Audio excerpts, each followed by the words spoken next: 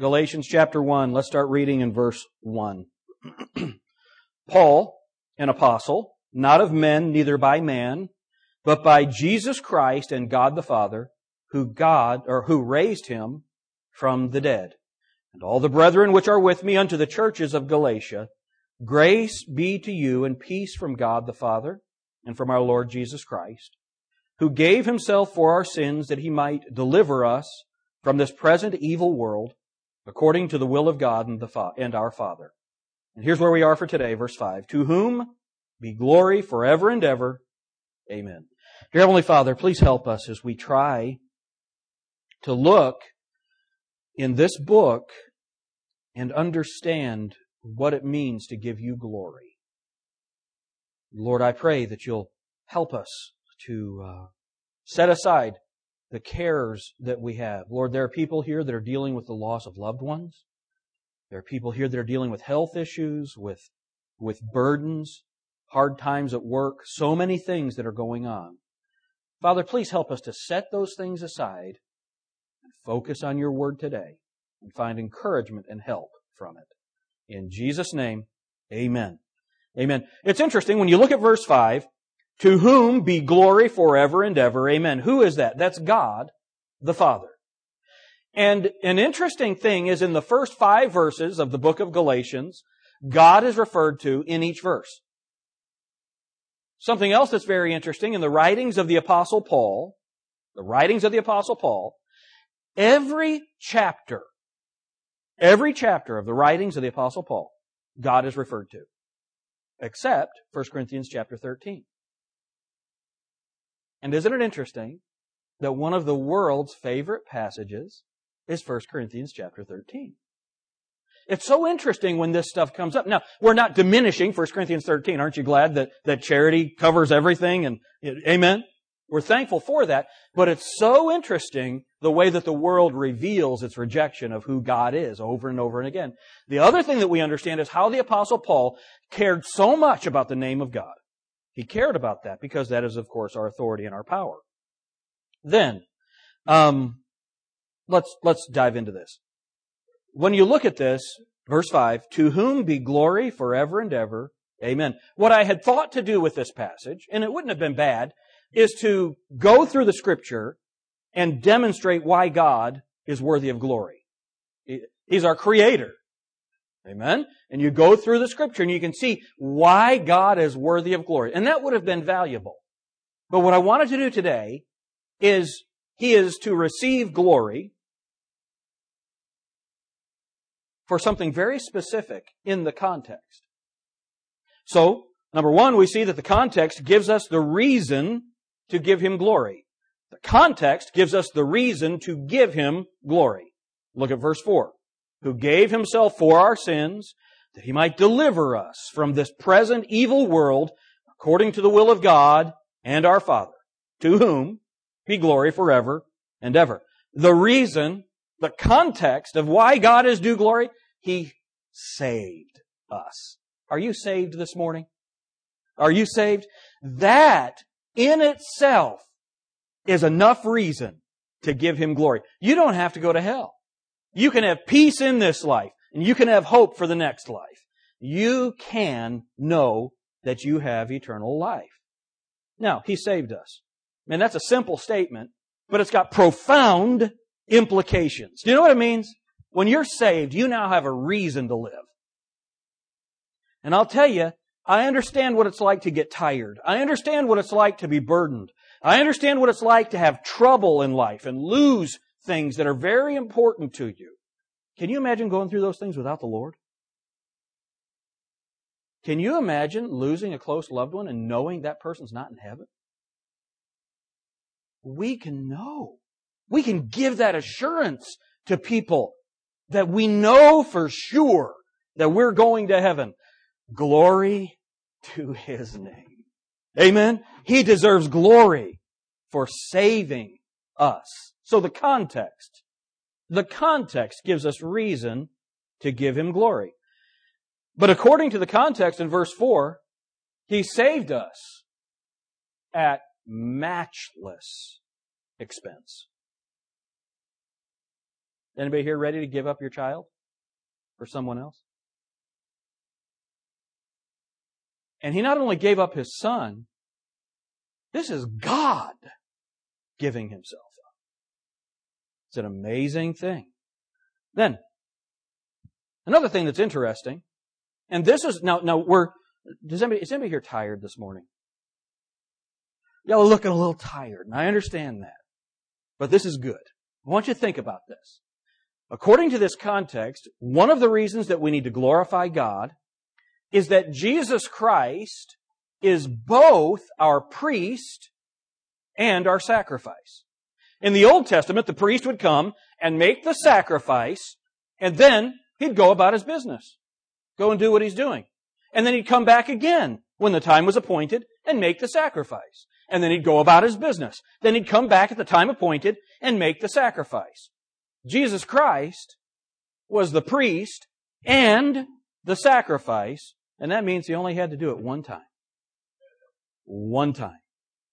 One time was sufficient for the sin of the whole world. So this one sacrifice, Jesus Christ being the priest and the sacrifice, this tells us two things that are very important. First of all, that the sacrifice was necessary. The reason the sacrifice was necessary is because of our sin. The Apostle Paul in his writing understood that. Listen to what he said. 75 times in the writings of the Apostle Paul, he refers to our sin. Folks, we're sinners. We are sinners. And because we're sinners, we deserve hell. Now here's what happens. How many of you have heard that before? Would you raise your hand? And our problem is when we hear something like that, it becomes old hat. I'm just telling you, if you were in that prison cell, getting ready to go and have your head cut off, and the judge came and said, your penalty's been paid, you're free. Do you think you'd remember that? Yeah. Amen? You see, that's us. Because we are sinners, we deserve hell, and the sacrifice was necessary. But there's a second part to that. The sacrifice was necessary, but it was also sufficient. You don't have to do anything else to be saved. Right? Because Jesus Christ paid that penalty. When that sacrifice is applied to your account, you don't have to do anything else. Do you know what that causes us to say? Glory to God. Imagine if in order to be able to go to heaven, you had to bring an offering every week. But what if you couldn't bring that offering? You can't go to heaven. What if you had to be perfect? If sin separates you from God, and it does, if the sacrifice isn't sufficient, which sin would cause you to lose it? And how would you ever know if you had committed it? You know what I say? Glory to God. For the which cause I also suffer these things. So the Apostle Paul wrote. For the which cause I also suffer these things. Nevertheless, I'm not ashamed. For I know whom I have believed, and am persuaded that He is able to keep that which I've committed unto Him against that day. He not only saved me, He keeps me saved. Glory to God! That's some really cool stuff. Can I ask y'all a question? Did any of you sin this week? Did you raise your hand if you sinned this week? Maureen, what did you do? Listen. We are sinners. Which one of those sins would separate us from God? I'll tell you what, without the blood of Jesus, all of them. Any of them. Right? He saved us. He saved us. Since He gave Himself, He could only make one sacrifice. The context gives us a specific detail that would rob God of the glory He so deserves. Now don't miss this. The great theme of this book of Galatians, the great theme of this book is that Jesus Christ's sacrifice was sufficient. Is that right? What he's saying all through the book, His sacrifice did something that the law could never do. Is that right? That's what's going on. O foolish Galatians. Let's look at chapter 3. Chapter 3. Verse 1. O foolish Galatians, who hath bewitched you, that ye should not obey the truth, before whose eyes Jesus Christ hath been evidently set forth crucified among you? This only would I learn of you. Received ye the Spirit by the works of the law, or by the hearing of faith? Are ye so foolish, having begun in the Spirit, are ye now made perfect by the flesh? You see, we understand that not only are we saved by the hearing of faith, the Holy Spirit, we receive the Spirit of God at salvation by faith. Amen? We're made perfect by the Holy Spirit of God and the hearing of faith. Why is that? Because Jesus Christ's sacrifice was sufficient. It was sufficient. The issue is not whether Christ's atonement was necessary. Now listen. The issue is not whether or not Christ's sacrifice was necessary. How many of you believe Jesus Christ had to die on the cross for us? The only way we can be saved, right? Necessary. The question is it enough?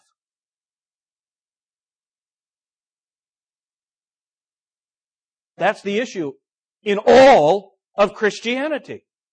That is the issue. There's no debate over whether or not Jesus Christ's death was necessary. The debate is was it enough? Do y'all believe it was enough? Amen. Amen. It is not only Christ's atonement, it is only Christ's atonement that can remove sin. Christ gave Himself. That fact teaches us that man's sin problem was bad enough to require that kind of sacrifice. Now, what did that sacrifice accomplish? Let's just take a minute. Y'all have your Bibles ready? If you don't have a Bible with you, there's one in the pew in front of you. Get your Bibles ready. Let's look at what this sacrifice accomplished. All right, 2 Corinthians. Just go back one book. 2 Corinthians chapter 5. Here's what it accomplished. 2 Corinthians 5, verse 21. For He hath made Him to be sin for us, who knew no sin, that, here's why He did it, that we might be made the righteousness of God in Him. All right, so here's what Jesus Christ accomplished in you. His sacrifice. It was enough to make you the righteousness of God. Now think about that for a minute. Okay, let's back up a little bit. How many of you sinned this week? Yeah. So how in the world can you be the righteousness of God? That's what Jesus Christ's sacrifice did.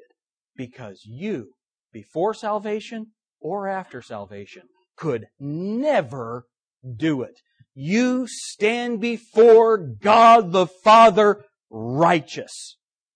Amen? You were made the righteousness of God. I got to tell you, you know what should have just happened to you today? You know what should have just happened right there? Whew. What a weight. Can we testify here just for a minute? Just how many of you, seriously, had actually felt the weight of your own sinfulness this week? There had come a time where something in your own life, whether it's through your prayer life, through meditation, whatever, where you recognized your own sin. You felt the weight of it. Did that happen to any of you this week? Okay, hold them up, look around. Do you know what you are? You're the righteousness of God.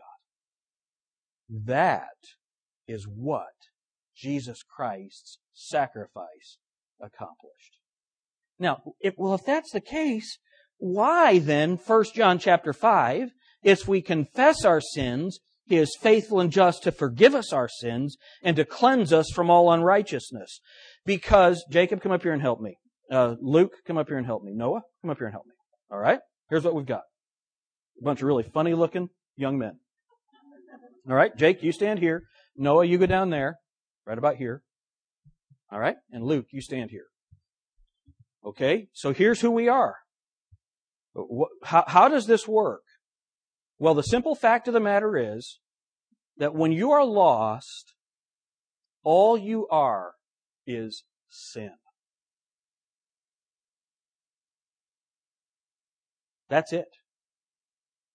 Just sin. There is no righteousness. There's none that doeth good. No, not one. There's none righteous. No, not one. All of our righteousnesses are as filthy rags. When you're lost, there is no righteousness. Well, then how in the world can that person get saved? They can't. Listen to what I'm saying. They cannot get saved without something from the outside happening. That's why Jesus Christ had to die on the cross. So here you are. This is the lost man. Perfect example. This is the lost man. Okay? Now, let's go over here. This is the perfect man.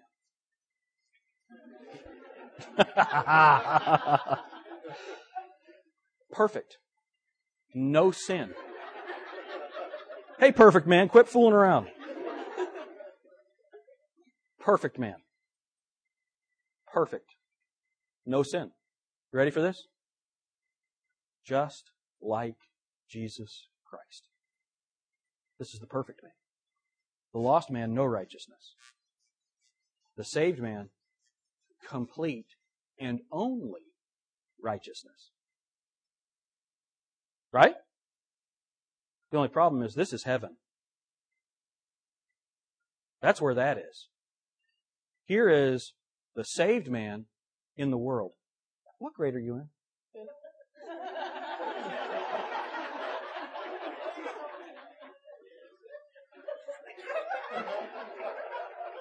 God has a sense of humor, doesn't He? Okay. This is the saved man. This is the saved man. All right? The saved man in his flesh. Do you have flesh? Did that hurt a little bit? Yeah. The saved man in the flesh, ready for this? Listen, still has no righteousness. In me, that is, in my flesh, there abideth no good thing. Okay? Now let's get this right. No righteousness at all. Perfect. Sinless. Just like Jesus Christ. The saved man in the world. The saved man in the world. In himself there is still no righteousness. If these sleeves are too short, I'm going to be really mad. Okay? Put this on. Here, put your other arm. There we go. All right. All right. So now you have the sinful man wrapped in the righteousness of Jesus Christ. So now he can walk and live in this world as a righteous man when he walks in the Spirit. Right? Is that right? So now, simple fact is, he has no righteousness, but to God, he's perfect. Amen? So now, let's go back to the middle. Why 1 John 5:9 then? Why 1 John 5:9? Because he's clothed in righteousness, but is not personally righteous. We confess our sin so that we can be useful vessels for the Lord in this world. Not, we don't do it so we can become perfect. We're already perfect. We do it so that we can make sure that we acknowledge we are still sinful creatures. We need God's cleansing power to make us useful for His service in this world. Amen? But the simple fact is, we're still sinners. We're sinners. But God looks at us like we're perfect. Will you say it with me? Glory to God. Glory to God. We're not worthy to be clothed in this righteousness. Amen? You see, the difference between what Jesus Christ does and what religion does, you've heard it before. What the world does is it puts a new coat on the man. What God does is He puts a new man in the coat. You're a new creature. Old things are passed away. Behold, all things are made new. Right? That's what Jesus Christ did for us. We need to glorify Him in that. You say, Pastor, wait a minute. You just said that in His flesh He's still sinful. What's this new man thing? What is that? It is the ability, the capacity to do God's will. What an amazing thing that is. But here's the other thing that it does. Not only, step up here a little bit, not only does He have the righteousness of Jesus Christ, He also has a seal on Him. He has a seal. What does that seal do? According to Ephesians chapter 1, it marks Him as one of God's own until He comes back to get Him. Either through death or through the rapture. He's clothed in righteousness. He's sealed as one of God's own. Did I leave a mark? I need a mark. No. So not only is He clothed in righteousness, He's sealed as one of God's own. Ready? Do you know what that says? The flesh demonstrates that the sacrifice was necessary. The seal demonstrates it was enough.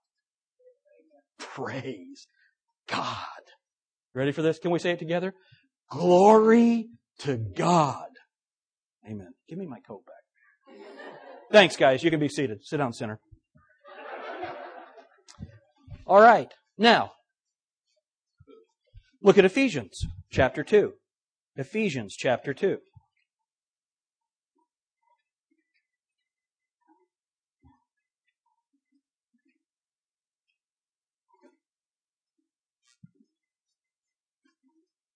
You know what? Let's just for time's sake, go with me to Ephesians 5.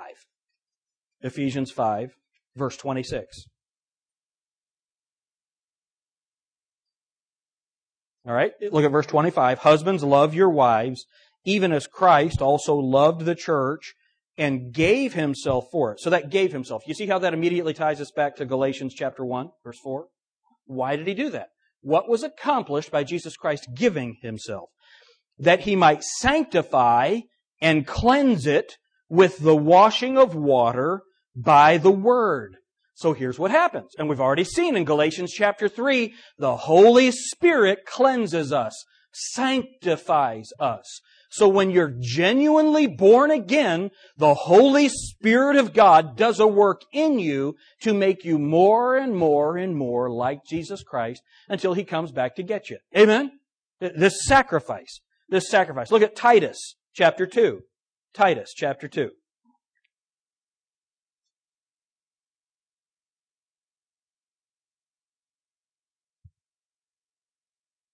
Verse 14.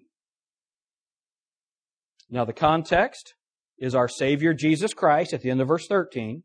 Our Savior Jesus Christ, who gave Himself. Now He gave Himself. Does that tie us back to Galatians 1:4? Right? Who gave Himself for us that He might redeem us from all iniquity and purify unto Himself a peculiar people zealous of good works. Now that redeem us from all iniquity. That is all iniquity past, present, and future. He has redeemed me from sin. Is that right? Now here's the thing. Don't miss this. You might want to write this down. Don't miss this. Jesus Christ was not a martyr. He was our Redeemer. It was an act of the will. We spent a lot of time studying that. It was an act of His will whereby He gave Himself for us. He was not a martyr. He was our Redeemer. And He redeemed us from something to something. He redeemed us from iniquity to a peculiar people zealous of good works. That idea of being peculiar, that is done by the process of sanctification. The Holy Spirit sets us apart. The Holy Spirit makes us righteous. The Holy Spirit gives us greater and greater capacity to serve Him. Amen? For good works. You are useful to God. You are useful to God. He saved you for something. His sacrifice was necessary and it was enough. You can serve God. I won't have you raise your hand, but I know that there are people here who don't believe they can serve God. They don't believe they can serve God because of their past. If you are saved, He has set you apart for good works, and you can be zealous about it. You can be excited about it. Well, so many more verses, but I want you to get that thought. Jesus didn't die as a martyr. He died as our Redeemer. Then, number 3. This sufficient sacrifice brings glory to God. So here's the idea. What does it do if someone says that it's not enough? It robs God of His glory. What's the context? He gave Himself for our sins, that He might deliver us from this present evil world according to the will of God and the Father, to whom be glory forever and ever. Amen. All right? So here's what He's saying. That if we acknowledge that it was necessary and enough, that brings glory to God. If we acknowledge that it was necessary but not enough, we rob God of that same glory. Now, if we don't glorify Him, the rocks will cry out. He's going to get His glory. Amen? The question is He going to get His glory from us? How many of you want to be a vessel of honor to God? You want to give Him the glory that is due His name? You got to acknowledge it is necessary and enough. That's the context of this passage. When we say that it's not enough, it implies that God needs our help. Look, only God is worthy of glory. To add works to faith or law to grace as necessary for salvation, or as the basis for the retention of salvation, is to rob God of His glory. We are commanded by Paul, whether therefore ye eat or drink or whatsoever ye do, do all to what? The glory of God. You understand that your belief or unbelief determines whether or not you're doing it to the glory of God or not? Amen. It's necessary and enough. All right, then every Baptist's favorite word. Ready for this? Lastly. Okay? This God, how many of you right now would acknowledge that God is worthy of glory? Amen? Here's the thing that's amazing. This God, who is worthy of our glory and worship, He loves you. He loves you. This God who's worthy of glory and worship, He cares about your family. He cares about your needs. He cares about your health. He does. He cares about your cares. Casting all your cares upon Him, for He careth for you. Can you imagine? Can you imagine if Bill Gates really cared about you? Show me the money. You know, if Bill Gates really cared about you, you would never have another physical need in the world, right? if He cared about you. He's got billions and billions and billions of dollars. Just think. He has, I think, $40,000 million. That's a lot of money. You'd only have to carry your lunch maybe once or twice a week if you had that kind of money. That's a lot of money, right? If He cared for you, you'd have all of your needs cared for. Honestly. Now, except for the real spiritual people, how many of you would really like to be related and loved by Bill Gates? Seriously. I like stuff. I'd like to have some of that stuff. That'd be really cool. And you hear people drop names all the time. Yeah, I know so-and-so. Yeah, I know so-and-so. I know God. And more than that, God knows me and still loves me. He knows everything about me and He still loves me. You know, I know that there are people, one of the things that I've heard people say is that doctrinal sermons don't help people. You know, if somebody's suffering, doctrine's not what they need. When you understand who God is, then you know who you're running to. Amen. He's the one who said, I'll never leave you nor forsake you. He's the friend that sticketh closer than a brother. He's the one of whom it says, the death of the saints is precious to the Lord. When you have a loved one die, that's precious to God. That's precious to Him. He loves you. So, you know what this means? You ready for this? It really does matter what you believe. It really does matter what you believe. How many of you believe that Jesus Christ's death was necessary? How many of you believe that it was enough? Let's all say it together. Glory to God. Lord, thank you so much for saving me.